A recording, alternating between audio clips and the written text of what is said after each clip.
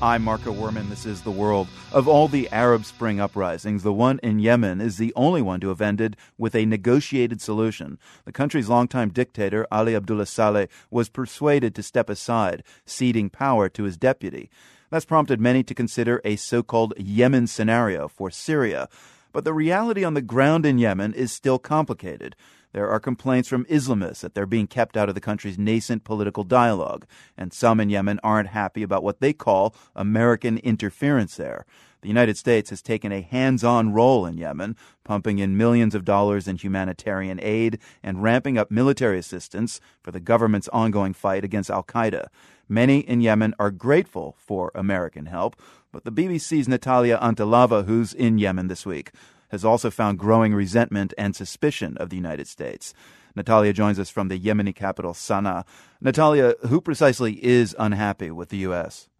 Well, I haven't spoken to many people who are happy with the United States. And I think a lot of the anger is focused on the fact that America has been fighting a war that probably many Americans back home aren't very aware of. They have been using drones against al-Qaeda militants in the south of the country, but these drones have been killing many civilians. And interestingly, a lot of the anger against the US is directed at Gerald Feinstein, the US ambassador here, whose role here is seen by many as a little too prominent for a diplomat. I mean, one thing that he's very well known for is referring to the Yemeni government as we, which certainly leaves many people here unhappy. He's also seen as being very close to certain politicians in the Yemeni government for being too heavy-handed, too involved. What about Feinstein's actions are heavy-handed specifically?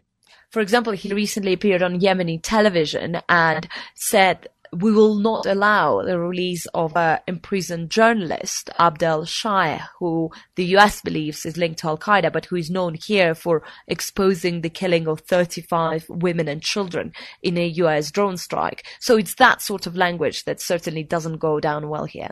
Now, there have been some articles making the rounds about Gerald Feinstein, and one of them actually suggests that he's personally drawing up the target list for U.S. drone strikes. Do Yemenis believe that, and what's to support that? Yemenis certainly believe it. There is no evidence to support it at all. At least I don't have any. But certainly Yemenis that I'm talking to believe it. There have been actually leaked documents about him suggesting personnel changes at the Interior Ministry, for example. Whether they stand up or not is another matter. But, Yemenis do believe that his involvement is that heavy-handed.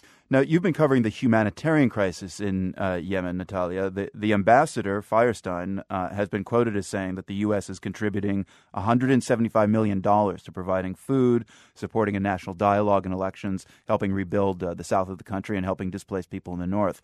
That would seem to be a pretty good strategy to win hearts and minds. Is it working? Well, I think the money that the US is spending on the humanitarian effort is nothing compared to what it's spending on military, on the strikes, on training the Yemeni army.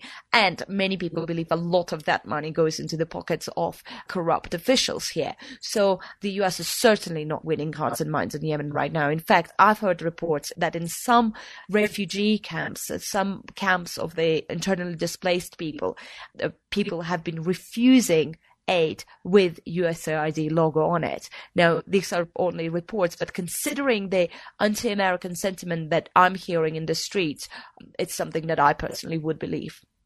Natalia, we'll leave it there. Thank you so much. Thank you. The BBC's Natalia Antalava speaking with us from Sana'a, Yemen.